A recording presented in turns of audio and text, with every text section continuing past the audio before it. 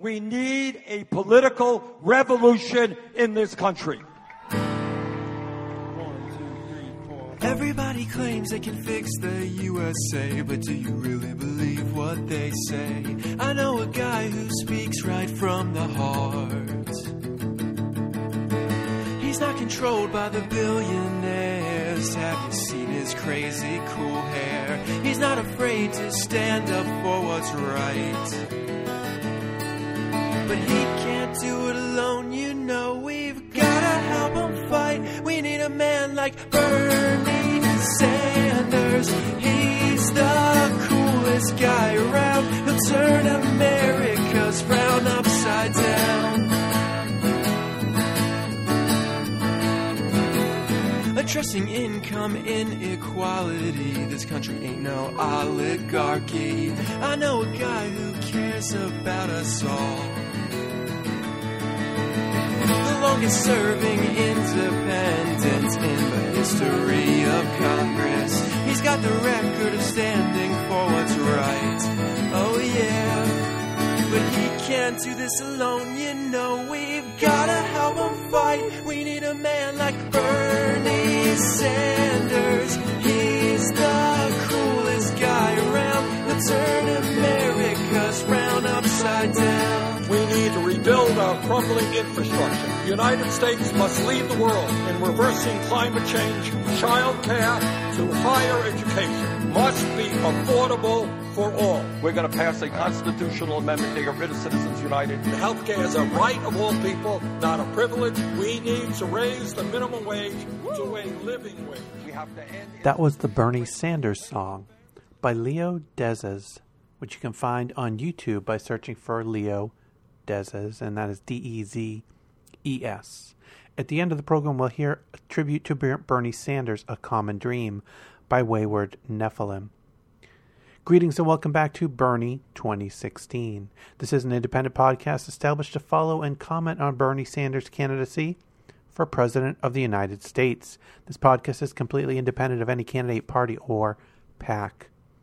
If you want to reach out to me, you can send me a message at BernieUS2016@gmail.com, or you can follow on Twitter, BernieUS2016.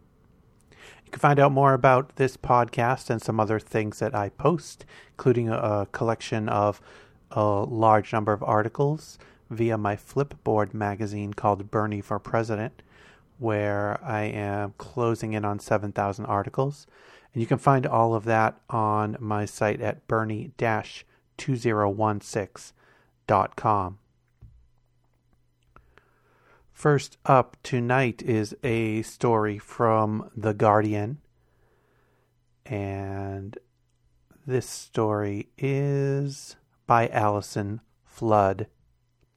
Socialism was the most looked up word on Merriam-Webster's site this year, a change the American Dictionary publisher attributes to U.S. presidential candidate Bernie Sanders, who has positioned himself as a democratic socialist. Last year, culture was the dictionary's top word. This year, socialism sparked intense curiosity, with an increase of 169% in lookups compared to 2014, according to the dictionary. Socialism has been near the top of our online dictionary lookup list for several years, said editor-at-large Peter Sokolowski. However, this year, lookups for socialism moved up even further, beginning with the July campaign events for Bernie Sanders, remained high throughout the following months, and spiking again after the first Democratic debate in October. Merriam-Webster said that the fact that Sanders had embraced socialism, quote, shows the term has moved beyond its Cold War associations. It has now included the new information in its dictionary entry for the term, writing, quote, in the modern era, pure socialism has been seen only rarely and usually briefly in a few communist regimes. Far more common are systems of social democracy, now often referred to as democratic socialism, in which extensive state regulation with limited state ownership has been employed by democratically elected governments, as in Sweden and Denmark, in the belief that it produces a fair distribution of income without impairing economic growth. So sparked in part by Bernie's campaign. The word socialism is the most looked up word on that particular dictionary site. This next story is from IBT, which is International Business Times. It is by Ismat Sarah Mangla. Bernie Sanders visits D.C. mosque, blasts Trump for bigotry against Muslims. Bernie Sanders on Wednesday became the second Democratic presidential candidate to visit a mosque. The U.S. Senator from Vermont attended an interfaith roundtable at Masjid Muhammad, a mosque located some 2 miles from the White House in Washington, D.C. Sanders and various faith leaders called for an end to, quote, the anti-Muslim rhetoric and hatred, unquote, they say has been inspired by Republican presidential candidate Donald Trump. Trump has not backed down from his proposal to ban the entry of all non-American Muslims into the United States in an effort to combat terrorism. Sanders said that Trump's proposal resonated of, quote, centuries of bigotry and discrimination, sometimes with unspeakable results. Muslim, Christian, and Jewish leaders were at the roundtable and included Muslim Congressman Keith Ellison of Minnesota. Masjid Muhammad, which calls itself, quote, the nation's mosque, was opened in the 1930s. Quote, now, at this moment, with all of the fears and anxieties people have of terrorism, there are demagogues out there, people like Donald Trump, who are once again attempting to divide us up in xenophobic and racist ways. They want us to believe that the average Muslim is a terrorist, and they want us to stop Muslims from coming here. And unbelievably, there are some, in defiance of the Constitution, who are talking about shutting down mosques like the one we're in here, he said. Do we come together, or do we allow demagogues to divide us up? Sanders, who is Jewish, said that such rhetoric mirrors the language Nazis in Germany spread before World War II. Quote, we must never forget what happened under the racist ideology of the Nazis, which led to the deaths of millions and millions of people, including family members of mine, said Sanders, adding that Trump's rhetoric has contributed to a rise in hate crimes and speech against Muslim Americans. Congressman Ellison praised Sanders for his stand. Quote, at a time when bigots are leading in national polls, it takes a certain amount of courage to stand up and call us to our higher and nobler values, which you have just done, Ellison said at the event. And in addition to speaking at that mosque, Sanders has spoken in other religious places of worship. He has been invited to churches to speak to congregations as well. So he's definitely, reaching out to all of the constituencies he can to offer his message and gain additional support. One place where he has gained some additional support is another endorsement from a public group. And this is from the Citizen Action of New York webpage. And this is by Charlie Albanetti. Citizen Action of New York announced Monday its endorsement of Bernie Sanders for President of the United States. Citizen Action's endorsement of Senator Sanders marks the first statewide organization in New York to stand with the senator who is running in the Democratic primary. Quote, we desperately need a president who will fight back against the schemes that CEOs and Wall Street bankers have used to destroy our economy and steal wealth from our communities, especially communities of color, said Yvette Alfonso, president of Citizen Action of New York and a parent from Albany. Quote, everyone in New York and across America should have the opportunity to live a healthy and prosperous life. We're proud to stand with Bernie Sanders for president because we know he understands that our communities are stronger when we care for our neighbors and work together.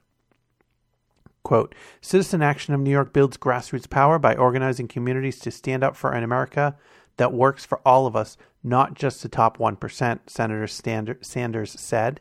Quote, I'm honored to receive their endorsement.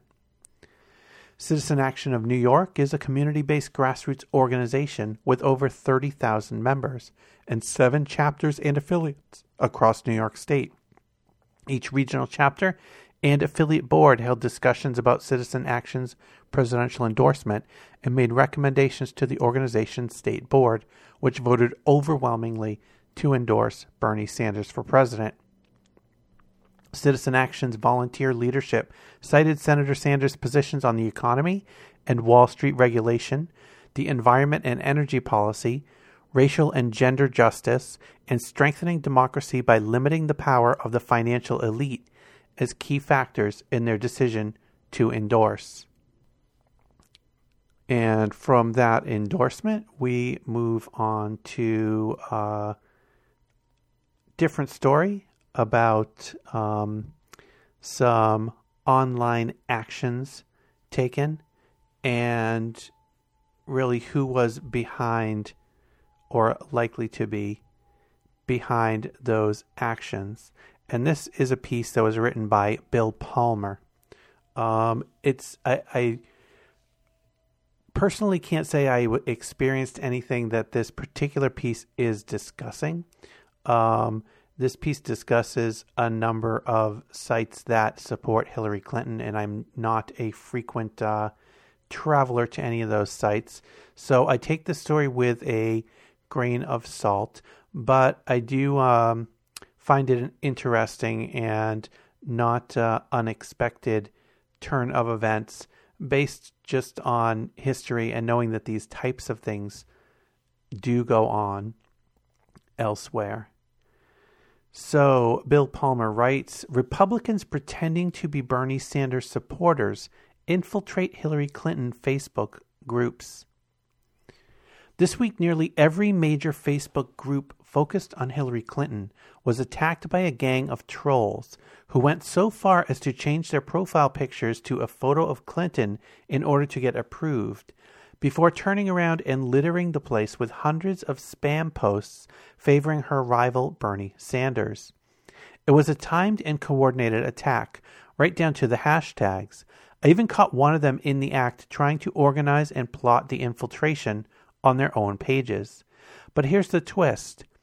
After watching a few of these attacks play out, I'm now fairly certain the ringleaders were not Bernie Sanders supporters at all. Instead, the evidence suggests they were Republicans in disguise. That's right, online political intrigue has now grown to the point where we're talking in all seriousness about Republicans pretending to be Bernie Sanders supporters so they can pretend to be Hillary Clinton supporters. I've never been much interested in empty conspiracy theories, so I've largely ignored the popular claim from Hillary supporters that the, quote, Bernie bots were secretly Republicans. Still, something never added up about this particular subset, and I've spent months trying to figure out who they really were.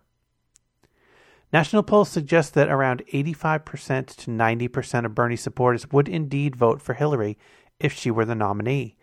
And whenever you meet a Bernie supporter in the real world, they nearly always acknowledge that they'll vote for Hillary in the general election if they end up needing to. They simply like Bernie better, as is their prerogative. Yet in the online space, the leaders of leaders, every Bernie Sanders group, are the type who spend all their time spreading bizarre conspiracies about Hillary and none of their time promoting Bernie's social agenda. These leaders never came across as actual supporters of Bernie, and now I've learned that they aren't. The attacks on the Hillary Clinton Facebook groups, despite being highly coordinated, have been rather simplistic. One person pretends to be a Hillary supporter, gets approved by the group, adds their co-conspirators to the group, and adds as many other random Bernie supporters as possible for good measure. Then they pick a time to begin posting as many updates and comments as possible, totaling hundreds per minute, in the hopes of turning the group into a wasteland. But this is where they give themselves away. The posts from the supposed Bernie supporters have nothing to do with anything Bernie is promoting.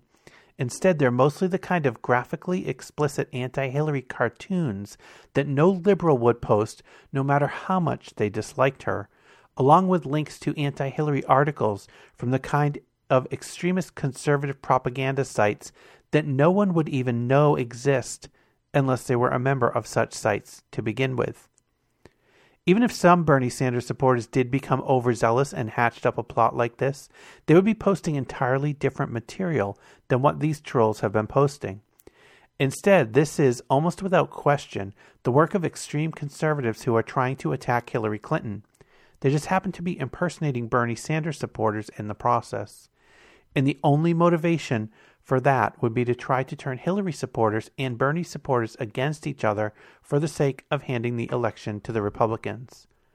So let me say this to both groups of supporters. If you're a Hillary supporter, don't blame the Bernie supporters for this kind of behavior. Best I can tell, they have no idea it's even going on. Despite hundreds of random Bernie supporters having been added to the Hillary groups, no one other than the 10 ringleaders ever did make a single spam post. No one else was in on it. When I confronted some of these rank-and-file Bernie supporters, none of them appeared to have any idea why they'd been added to a Hillary group to begin with. This was not their handiwork, nor is there any way possible that Bernie himself or his campaign could possibly have any connection to these loons, so don't go blaming him either. And if you're a Bernie supporter, I would encourage you to be careful who you trust online right now.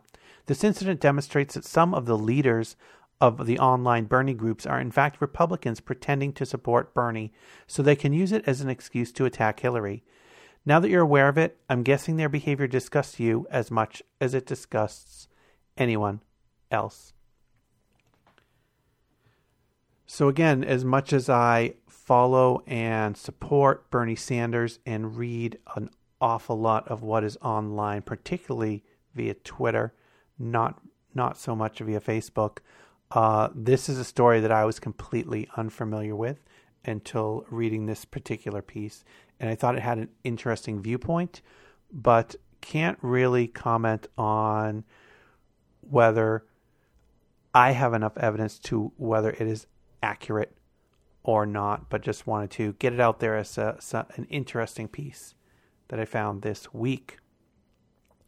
And here's another piece that came up this week as the nations of the world were meeting in Paris and discussing climate change and global warming.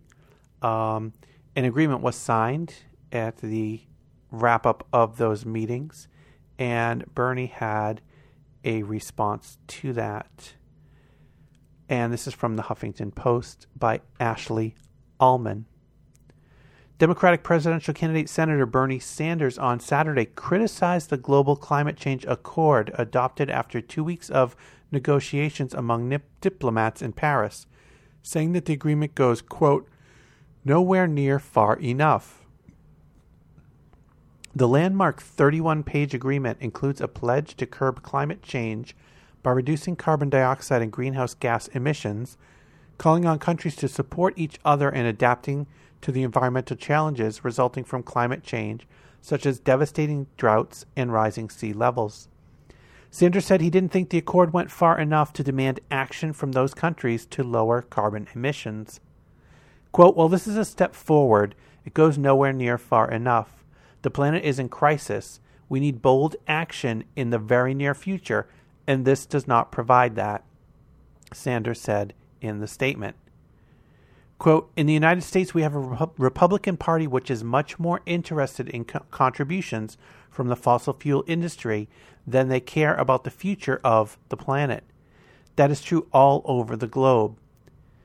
We've got to stand up to the fossil fuel industry and fight for national and international legislation that transforms our energy system away from fossil fuels as quickly as possible. And this next piece is from Bernie Sanders. Bernie Sanders released this short time ago. It is one of the Bernie Brief, or it's a video from the Bernie Brief series. I have played earlier videos from this series, one in particular on Social Security. And this particular one is on climate change. So here is what Bernie has released as far as a message on climate change. Hi, this is Senator Bernie Sanders. This country and our planet face some enormous problems, and I can assure you that these problems are not going to go away. They're not going to get better if we ignore them or sweep them under the rug. One of the global crises that must be addressed now, for the sake of our children and grandchildren, is climate change. And let me be very clear. The debate is over. Pope Francis is right in saying that the world is on a suicidal course with regard to climate change. Virtually all scientists who have studied this issue have concluded that climate change is real, it's caused by human activity, and it is already causing devastating problems in our country and around the world. Just a few facts.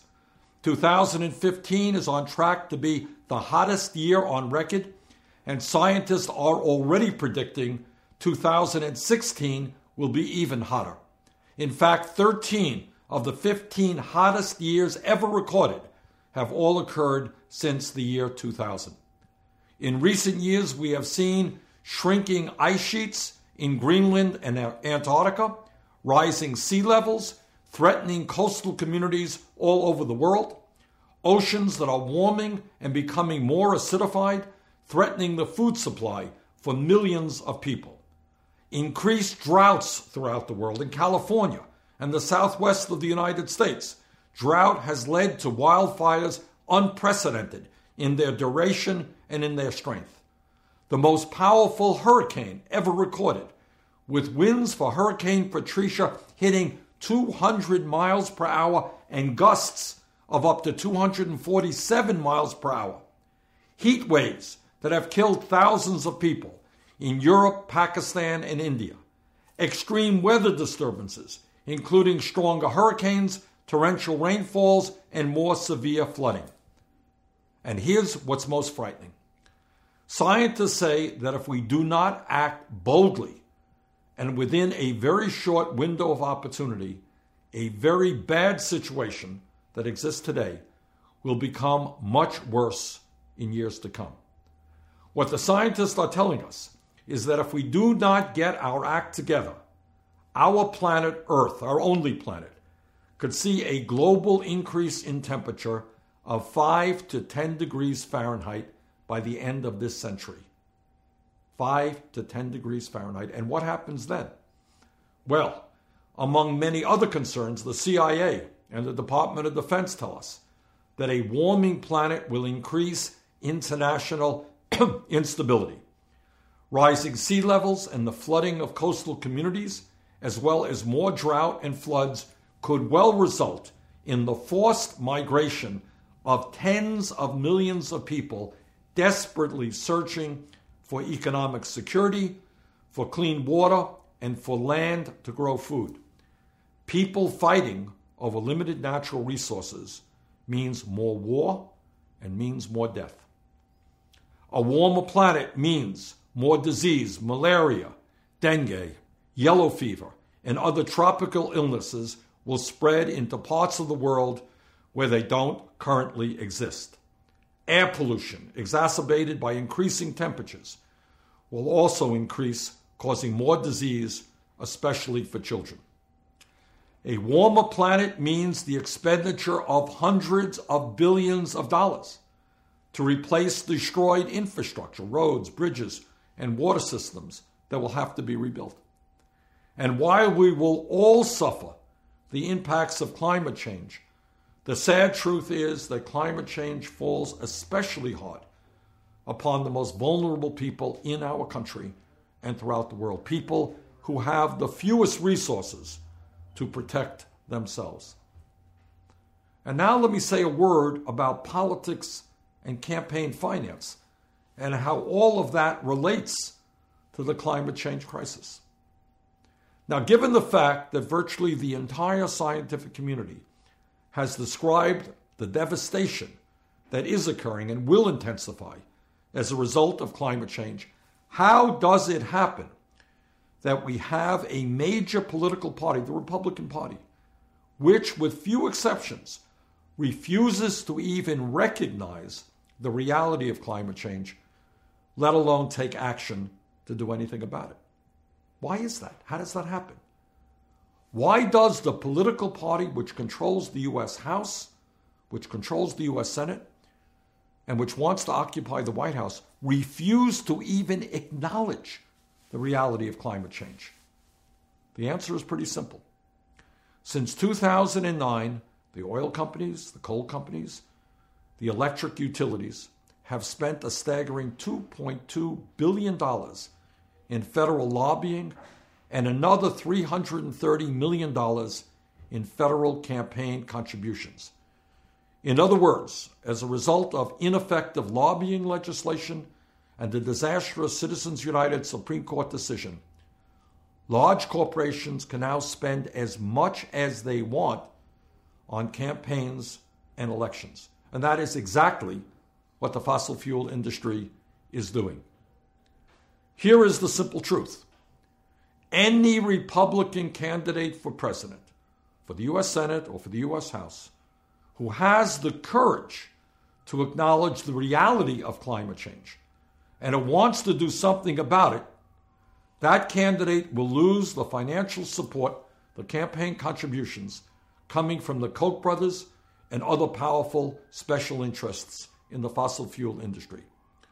Further, there is a strong likelihood that that candidate would be challenged by a primary opponent when he or she came up for election, a candidate supported by the industry. In other words, when we talk about a corrupt campaign finance system, there is no clearer example of that corruption than how the Republican Party is more interested in representing the interests and profits of the fossil fuel industry than the well-being of the entire planet. And in that regard, I say to my Republican colleagues, history will cast a very harsh judgment on you. I know it is not easy, but I ask you to worry less about your campaign contributions and worry more about the planet that you're going to leave to your children and your grandchildren. Okay, we are facing a crisis of huge magnitude. What do we do about it? First, the United States must lead the international community in transitioning away from fossil fuels toward energy efficiency and sustainable energy. The United States alone cannot solve the crisis of climate change. We need to be aggressive in working with China, Russia, India, and countries throughout the world to make that happen. And by the way, the people of China should not need a lot of urging on this subject, given the fact that their hospitals are being flooded with people made sick by the incredible level of air pollution Beijing is now experiencing. Secondly, in terms of specific proposals, what should we be doing? First, we can save an enormous amount of energy by moving aggressively toward energy efficiency. 40% of the energy used in this country is used to heat or cool buildings, and there is enormous waste in that process. Making our homes, office buildings, schools, and factories more energy efficient will save consumers large amounts of money on their fuel bills, cut carbon emissions dramatically, and create millions of good-paying jobs. When we talk about energy efficiency, we must also focus on transportation. 26% of the energy used in this country is for transportation. Clearly, while we have made some progress in this area, we must make our cars and trucks much more fuel efficient. When the Ford Model T first came onto the market in 1908, it got 13 to 21 miles per gallon. That was almost 100 years ago. But in 2015, there are still cars on the road that get the same gas mileage as one of the very first mass-produced cars. That's pretty crazy. We must move aggressively toward the electrification of our cars and trucks. Electric vehicles can go up to 4 times as far as a gasoline-powered car on the same amount of energy. Our job is to make those hybrid cars and electric vehicles much more affordable and build the infrastructure that will sustain them. Transportation efficiency also means major improvements in our passenger and cargo rail systems. Today, our rail system lags behind Japan, Europe, and even China in terms of high-speed passenger and cargo rail. A modern rail system would mean that huge amounts of cargo would move across this country in a much more efficient way than simply relying on trucks. A modern, efficient passenger rail system would mean that we can take a significant amount of car traffic off of our roads.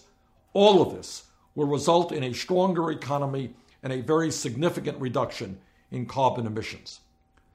While making our country and planet more energy efficient is clearly an important part of what we've got to do, we must also aggressively transition away from fossil fuels towards sustainable energy like solar, wind, and geothermal. In terms of solar, the very good news is that the cost of solar panels is plummeting, and everything being equal, they will continue to plummet. Our goal must be to help families and businesses all over this country with the upfront costs that are required to move toward rooftop solar. Further, we need to invest in utility-scale solar plants as well. A very good piece of news is that we have recently seen major breakthroughs in energy storage technologies. These breakthroughs will enable us to utilize energy from batteries when the sun is not shining and the wind is not blowing. We must also tap the great wind resources we have. In Texas, wind power is now one of the least expensive sources of electricity generation in this country.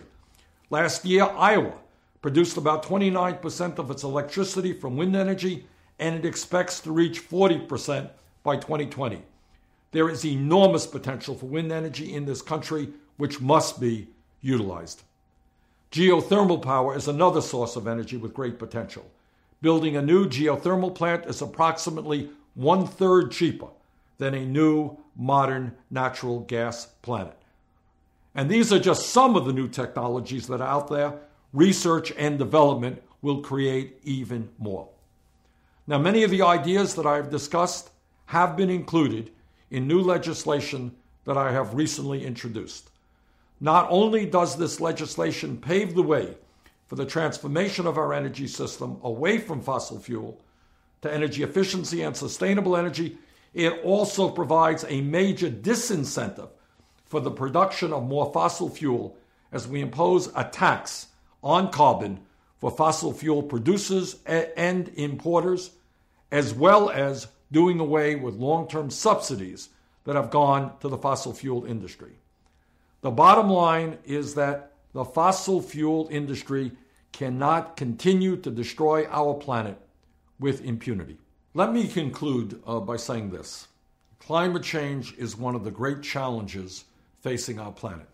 But if we are smart, if we are prepared to be politically active, if we are prepared to stand up to powerful special interests, we can prevail. And for the sake of our children and grandchildren, we must prevail. Climate change is one of the great struggles of our time. We must not lose. Thank you. And that was Bernie Sanders from The Bernie Brief, which is a series of videos that the campaign is releasing on particular topics.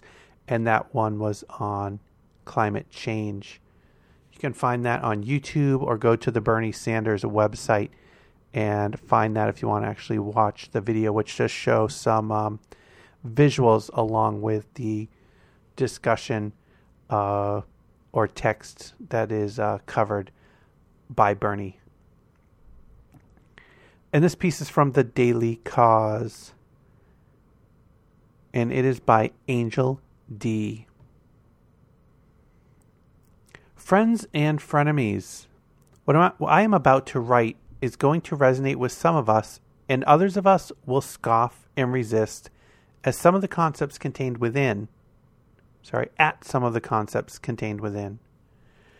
Life has given me a lot to think about and be thankful about, and admittedly, I am on a bit of a cosmic tear. But I hope that this essay is read with the same spirit within which it was written, and what that, quote, spirit is, I will leave for you to decide. But just know that this essay is decidedly very spiritual. Bernie Sanders is waking people up to their own political power. He is not empowering us, but rather he is helping us to remember that as individuals and as expressions of a higher collective consciousness, we have the power to make change and to make a difference. He's using the political platform for his message, but his message crosses all of our collective belief constructs and speaks to the very nature of our humanity. He's waking us up to the fact that politically and by extension across all aspects of our lives, we do not have to accept lesser evilism any longer. That just because something is the status quo does not mean it has to remain so. The status quo is what it is until it's not. And the only way to change it is to simply change it. He is reminding all of us that we have the power to change our society, that we have the power to change the way elections are run, and he is waking us up to the fact that we have the power to reclaim the democratic process and take it out of the hands of money and put it back where it belongs. Political power and democracy belongs to we the people. It does not belong to money. Only we the people have the power to change things, but because of our entrenched belief systems, we believe we cannot. Instead of realizing that each moment is a separate moment containing infinite potential, we believe that each moment is simply a linear extension of the one that came before it. And therefore, at worst, nothing will ever change. Nothing can ever change, even if it could. We are told that any change must be gradual. It must be incremental. We must be willing to compromise what we know to be true and right if we really want to change. But I call BS on that notion. If nothing changes, it is because we believe that it can't change, not because change itself is not possible. When people who capture young elephants to use as labor or to sell as circus entertainment, the elephant's spirit must first be broken, or it will refuse to submit to human whim. Because elephants are capable of self-awareness, they are also capable of forming belief systems. In order to break an elephant's spirit, it is bound by chains from an early age. As the elephant matures in captivity, the trainers, the people who are breaking the elephant's spirit, can demonstrate the completeness of an elephant's submission by keeping it chained by a string. Even though an adult elephant is perfectly capable of breaking the string, it believes it cannot. But once in a while an elephant will revolt and fight back, and that elephant is deemed to be dangerous, quote, must, or perhaps it has gone mad, or gone rogue, and then it is usually destroyed. That's what happens to a circus elephant who wakes up and refuses to submit. It goes on what we call a, quote, rampage. It becomes dangerous to humans, so it is destroyed. Anyone who has read Orwell's Shooting an Elephant knows of what I speak. Friends, we have become the elephant. We are literally enslaved by our capitalist belief system. Everything we do revolves around getting the getting of money and the spending of money. We believe that without money we cannot live, that we cannot exist, and yet, what if all the money in the world disappeared tomorrow? Would we stop existing? Would food and shelter vanish? Would knowledge vanish? Would we disappear? We are perfectly capable of existing without money, and yet we are somehow completely enslaved by it. It defines our very existence. Time is money. Money is time. The time you spend not in the service of making money, you are in the service of spending it. If you are eating, you had to spend money to buy food, unless you are lucky enough to be situated in such a way that you can grow your own food. Most of us don't have that luxury, and the production of food has been allowed to fall in the hands of a concentrated big businesses, or what we call here at Daily Cause, Big Ag. Like Monsanto, giant corporations control our food supply, and we simply have, by collective agreement, allowed it to happen. But now we have a large swath of humanity dependent upon corporations for food, the very same people who genetically modify our food and refuse to allow GMO labeling.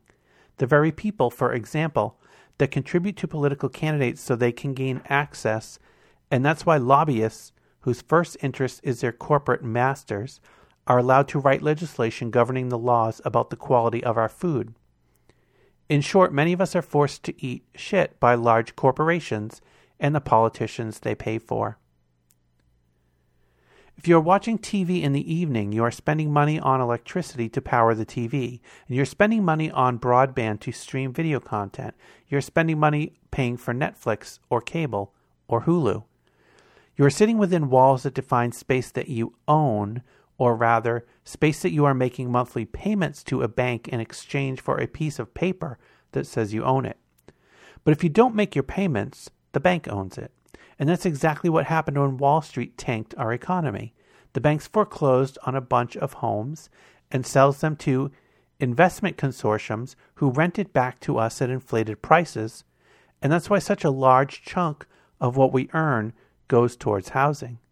It's an unregulated market run by banks, by Wall Street, and they're allowed to perpetuate it by buying access to politicians so they can help write legislation that allows the bank to continue this practice. We can't escape money, even though it's just a belief, or so we have been programmed. We've been programmed to believe that the candidate who gets the most money is going to win because money rules our lives, and our very existence cannot exist without the making and spending of money.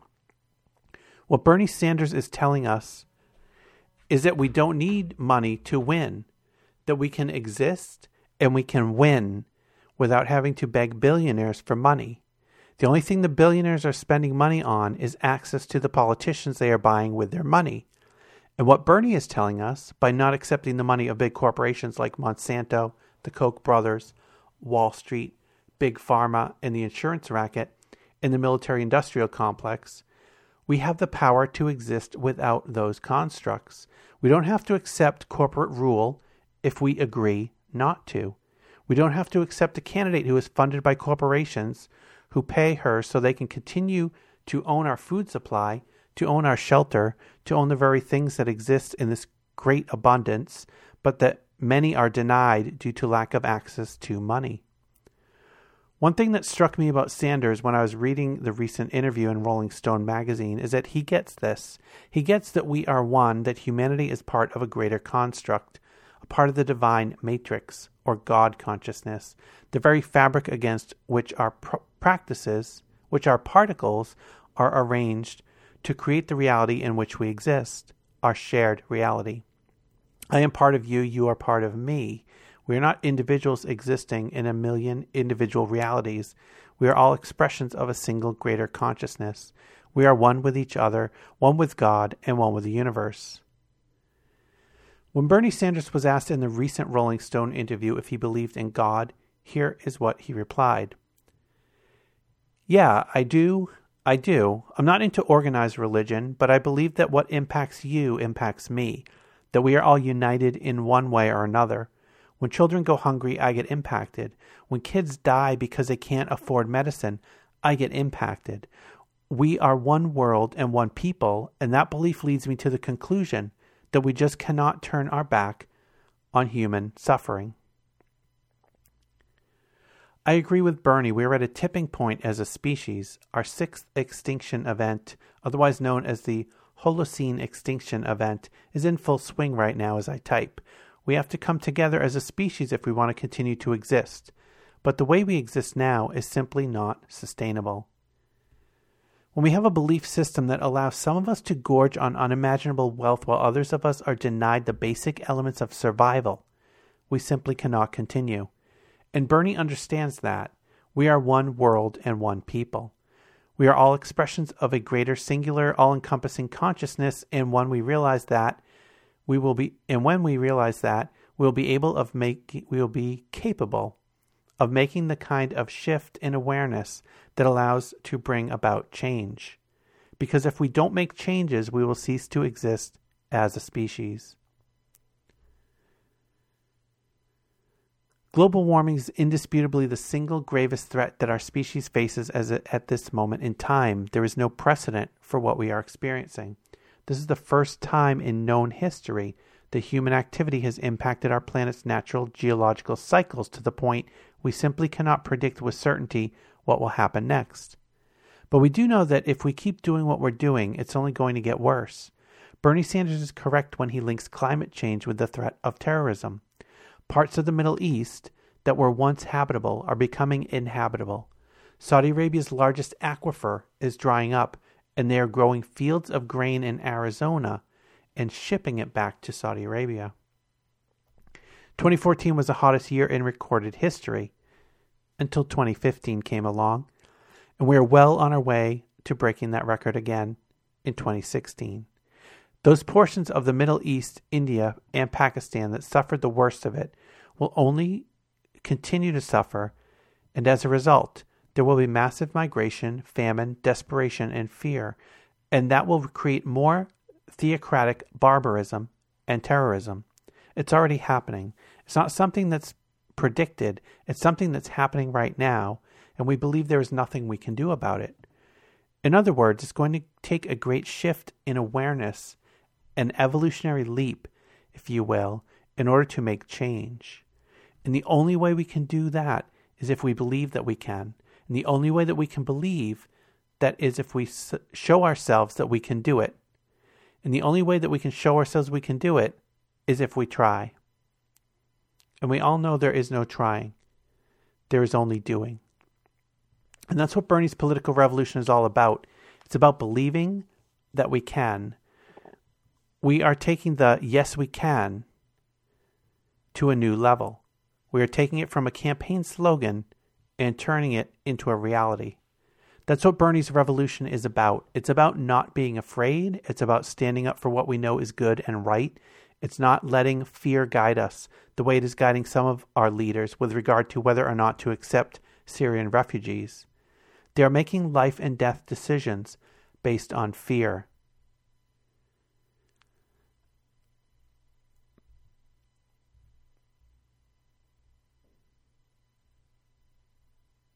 As any good Bene Gesserit knows, fear is the mind killer. Fear is the little death that brings total obliteration. If we face our fear and let it pass over and through us, when it's gone, only we will remain. Once we realize that we are not our fear, then we will be able to bring about great change for the good of humanity, for the good of our planet, and we'll be able to continue to exist.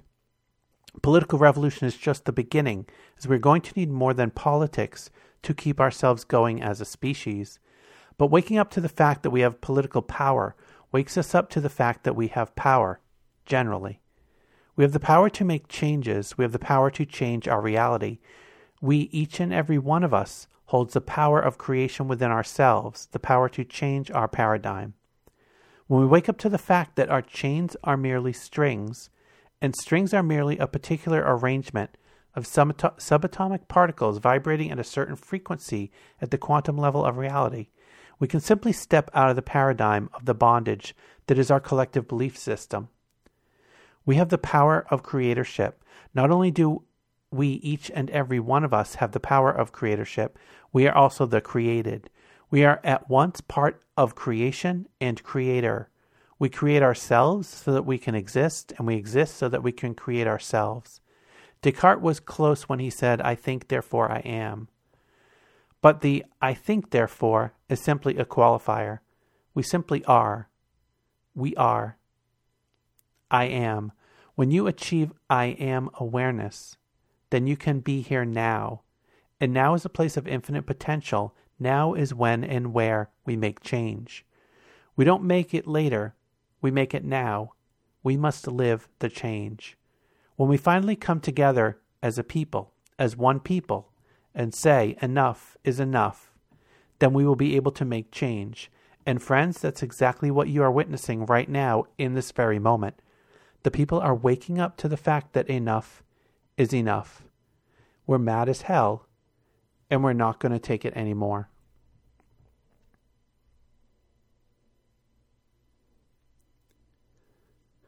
And that was a piece written by Angel D, and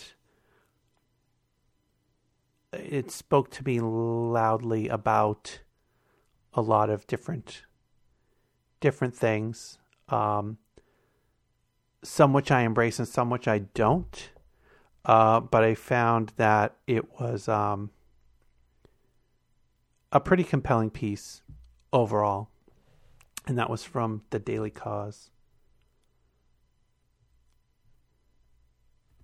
And as I spoke to on a previous episode, Killer Mike, the rap artist, has been a supporter of Bernie Sanders for quite a while now. He introduced Bernie Sanders at an Atlanta rally, and he also had a interview with Bernie Sanders where he sat and discussed various different topics with Bernie Sanders, and those interviews, or that interview that was released in six parts, was just put out in the last day or two and has gotten a lot of media attention.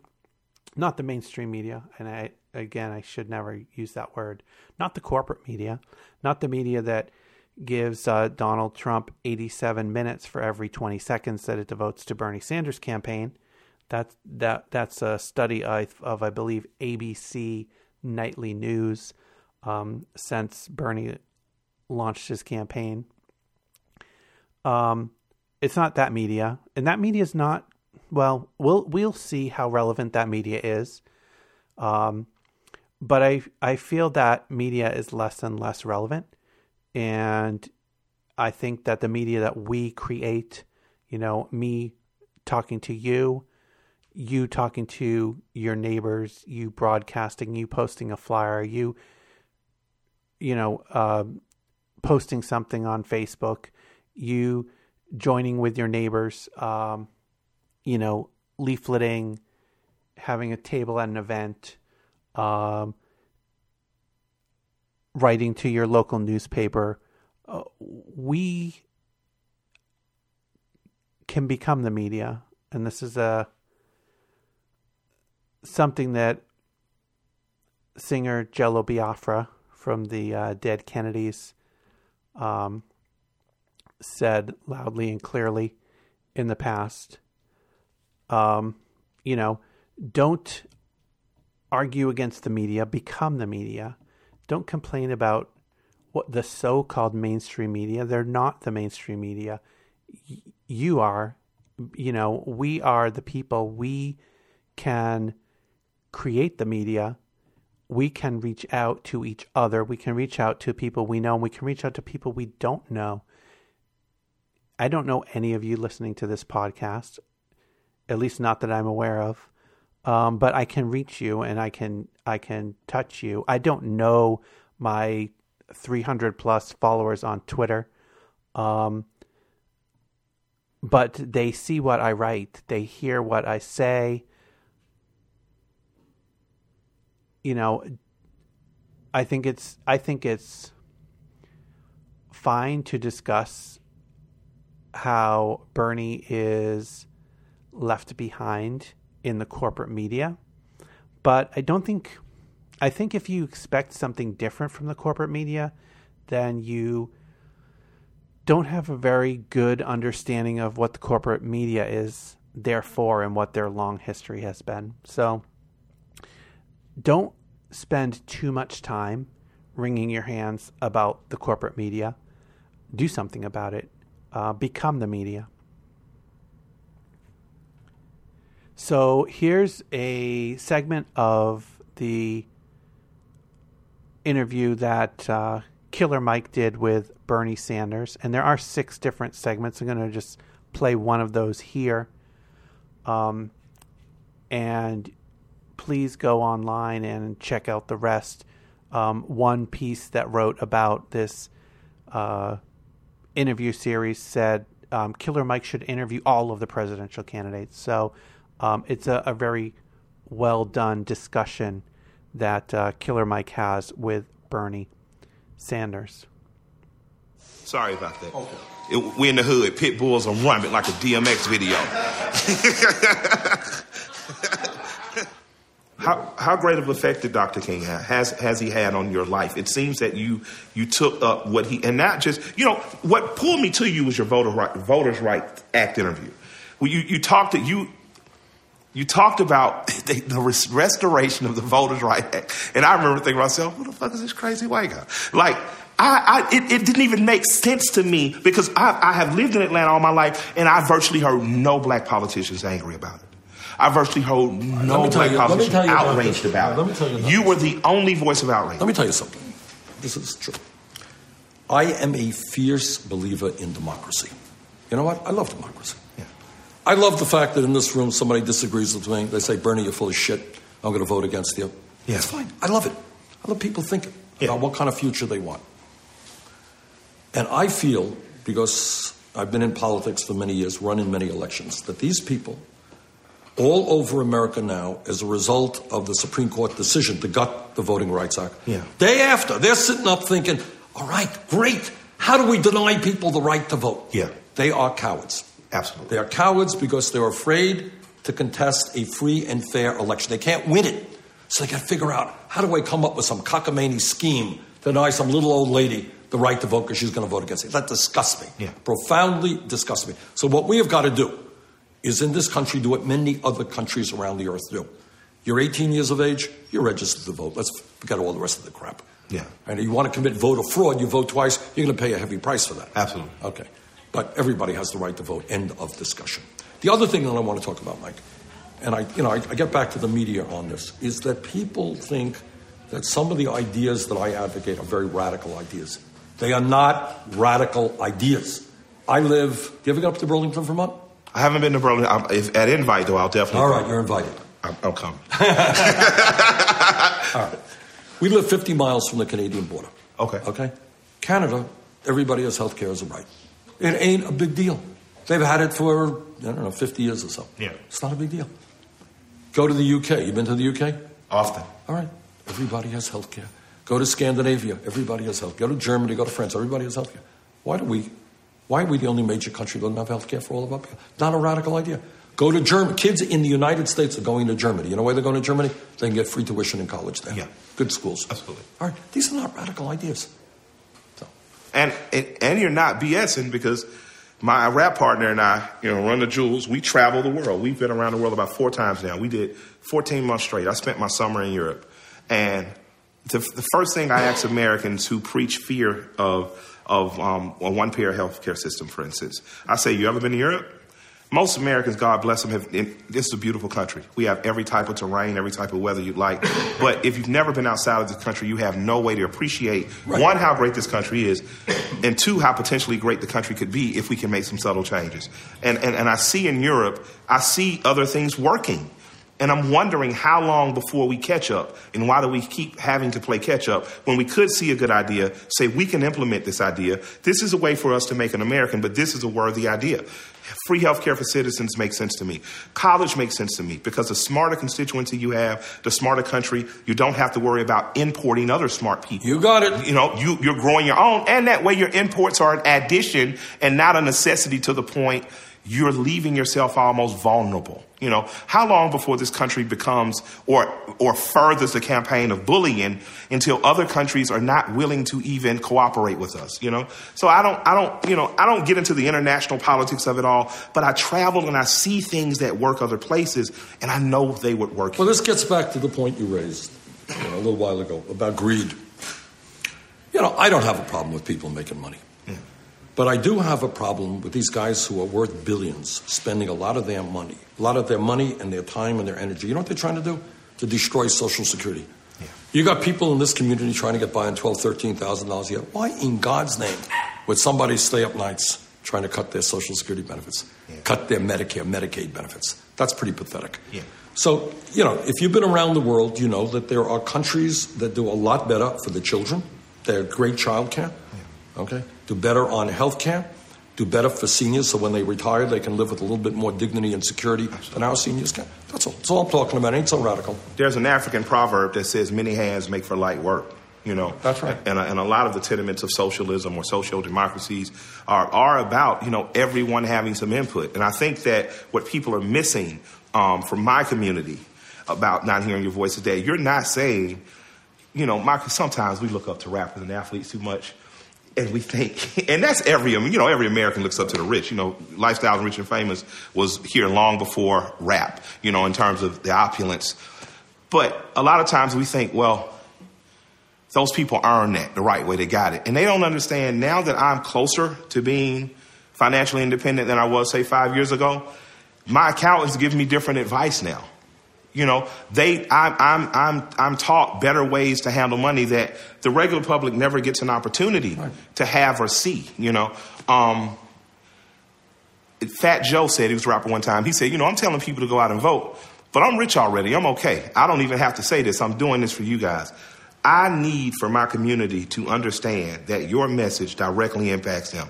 So I got to transition this conversation to prison, because some of the offers I've gotten to invest money in have been companies that supported private prisons. We have essentially, since Jim Crow in the South and the chain gang, which is big in Georgia, we have used prisoners essentially as indentured servants. I tell people, when I was a kid, I can remember driving along the expressway, and the expressway in Atlanta was cleaned by black men who worked for the city or the county or the state, you know, because I'm from a black city. And then as I got older, into my teens and in my 20s, I started noticing that those crews were disappearing.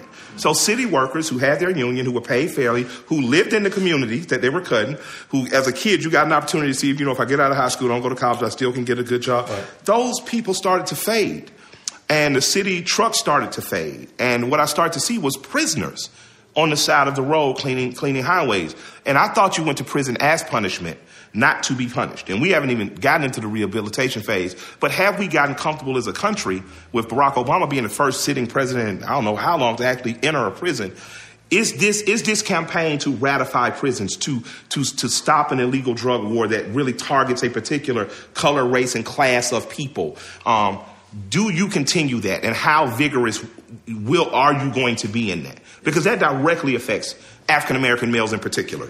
Look, what is happening to the young male and female African-American community is a tragedy almost beyond words. Thank you. Right? We are talking about, people disagree on the statistics, but roughly speaking, 1 out of 4 black male babies born today, if we do not change it, will end up in jail. Can you imagine that? Absolutely. You are talking about a higher percentage of blacks in jail in America today than was the case under apartheid in South Africa. Absolutely. Can you believe that? All right. You are talking about hundreds of thousands or even millions of black men who no longer have the right to vote. Absolutely. Because they were felons. Yeah. Okay. Do you change that?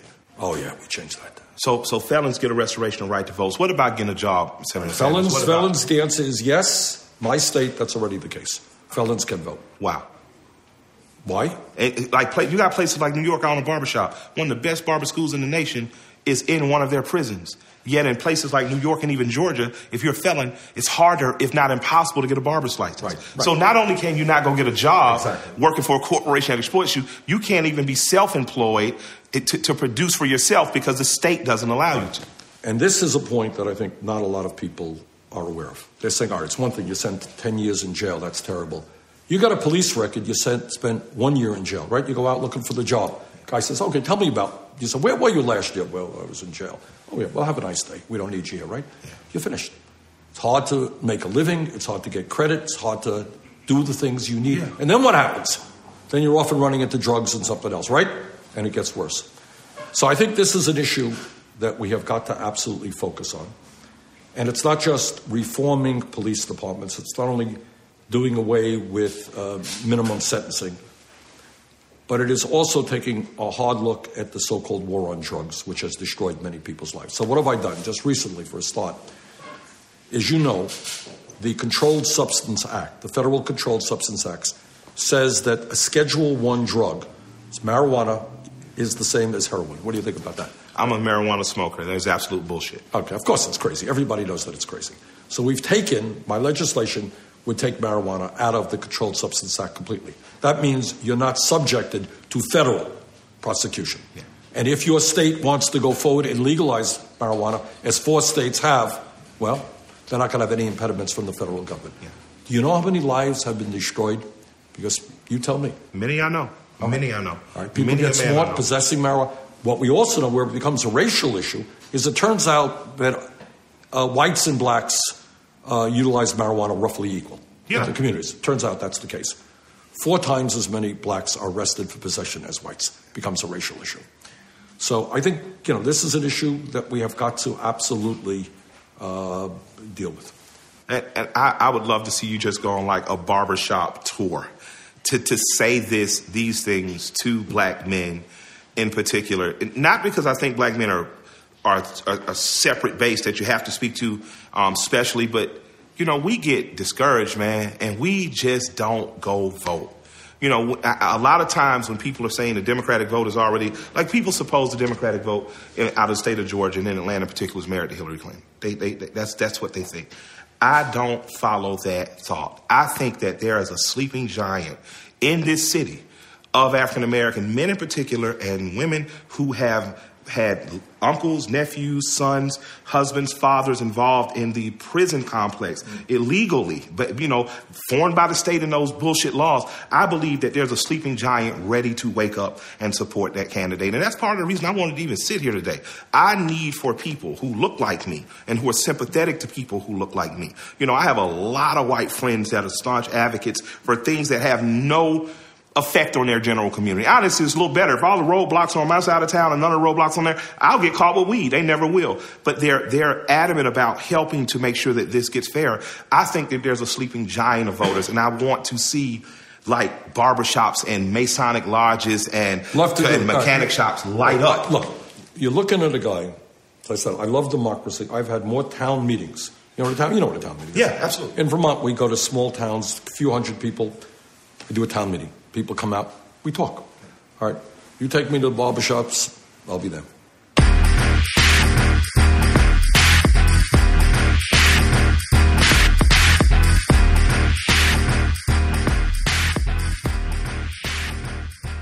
And that was Killer Mike talking to Bernie Sanders in his series of interviews he's posted recently. You can find those on YouTube. And in addition to that, you can find the song that we're going to go out with tonight. And that song is by Wayward Nephilim. You can find that on YouTube as well. And it's called A Tribute to Bernie Sanders, A Common Dream. If you want to reach out to me, you can send me a message at BernieUS2016@gmail.com or follow me on Twitter at BernieUS2016. You can also check out more at Bernie-2016.com. Thanks for listening.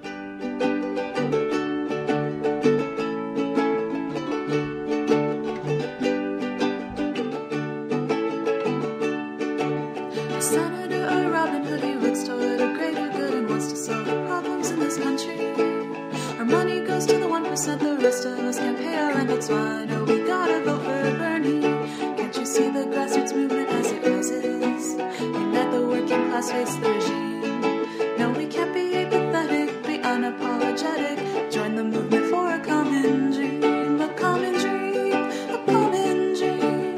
Bernie is the people's man, he seems.